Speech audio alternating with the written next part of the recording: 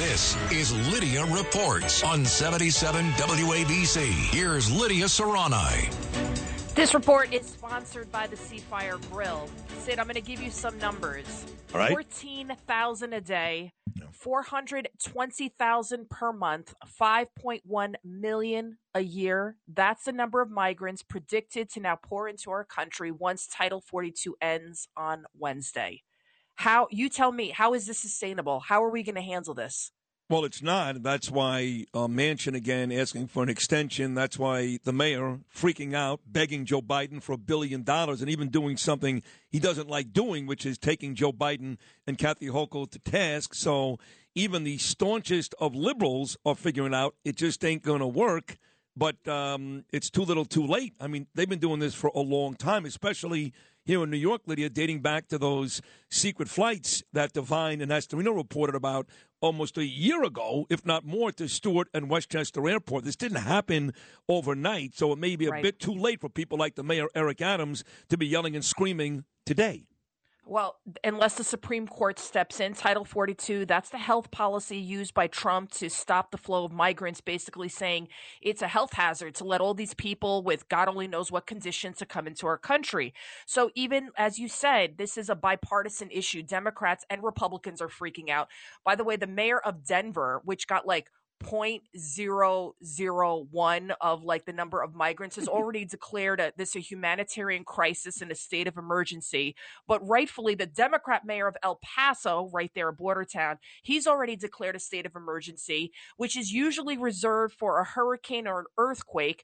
And thousands of migrants are already packed into shelters there.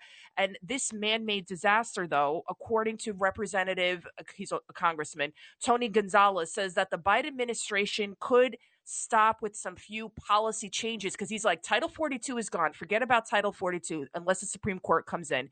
They don't want to do Remain in Mexico because Trump did that. So anything Trump did that was effective, we're cutting our nose to spite Trump. So Representative Gonzalez, he had this idea. Take a listen. They can re-implement a couple of programs that made sense. PACER and the HARP program. That's essentially having immigration judges at the border, meaning you get your asylum case heard in days, not years. And if you do not qualify for asylum, you get returned back to your country of origin via repatriation flights. You turn that process back on, but there's some enforcement, and all of a sudden the stress gets down. I worry if that doesn't happen, we may be shutting bridges down. The city of El Paso produces $138 billion worth of trade.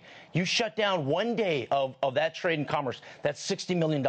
It'll impact everybody, not just those that live along the border. I mean, that's the thing with all of the yelling and bitching and hysterics that the mayor, Eric Adams, is providing. And I'm sure his shelters are overrun, the homeless shelters.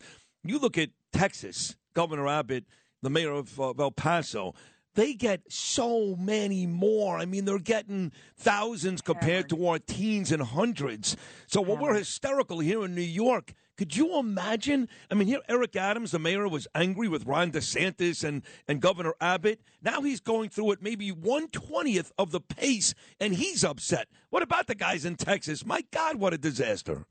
What a disaster. El Paso has about 800,000 people that live in that city. Could you imagine if you get 15,000 coming in through a single day? It's the hospitals are overwhelmed. Everything's overwhelmed. And this could be stopped. That's what's really crazy, Sid, because that idea he had, it makes sense. Put the judges along the border. Instead of the 87,000 IRS agents, you have border agents. You have border immigration officials, where instead Mayor Adams is just saying, give me more money, give me more money. Money is not the answer. Why do the Democrats think that, hey, here's a problem, let's just throw money at it, instead of simply solving the problem? Keep people in their country, process their claims there, or have the judges right there at the border and get their claims processed within days instead of weeks and months, and then turn them around if they don't qualify. Well, you're right, and I believe we just won a lawsuit which will have the border wall continuing to be built. That's another great way to keep people out, which Donald Trump was also doing. Kudos to President Trump. But the reason why Adams does need the money is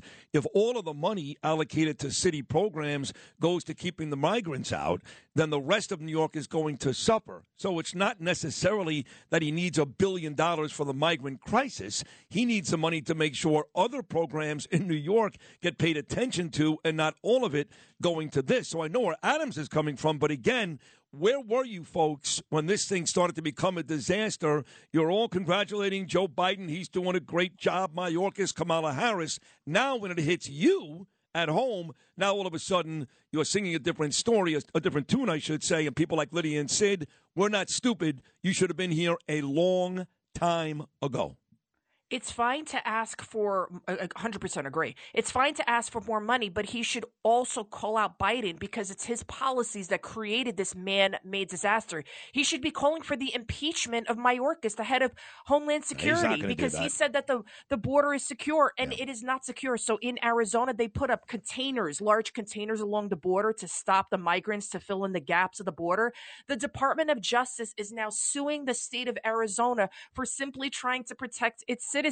This is the insanity that's happening in our country. Even Barack Obama said in 2021, he said, having an open border is simply not sustainable. So you really have to wonder, who is Biden beholden to? Who is he listening to that he wants this to continue to happen? We can go on and on about the fentanyl crisis, the drug traffickers, the terrorists that are coming in, and yet it's wide open. And like you said, now our programs are in jeopardy because while all that money is going to help the migrants, people that actually need it are homeless, are veterans, mentally ill. They're going to get left out in the cold. Exactly right. Well said. Excellent, excellent report. Brought to you by, once again, Lydia. Yes, it is brought to you by the Seafire Grill. Check it out right there in Midtown Manhattan. Delicious seafood, the freshest seafood, the best service. Amazing cocktails as well. Check it out, theseafiregrill.com. This is Greg Kelly for Priority Gold. What does it mean to be America's precious metals dealer? It means that you're in touch with the hearts and minds of those who love this country, value our freedom, and want to protect the future. Priority Gold is that precious metals dealer. They've helped thousands of Americans back their retirement with solid gold and silver. Call Priority Gold at 888-506-6439. Receive free shipping, free storage, a free investment guide, and one of the best purchase experiences in the industry. Call now or go to PriorityGold.com.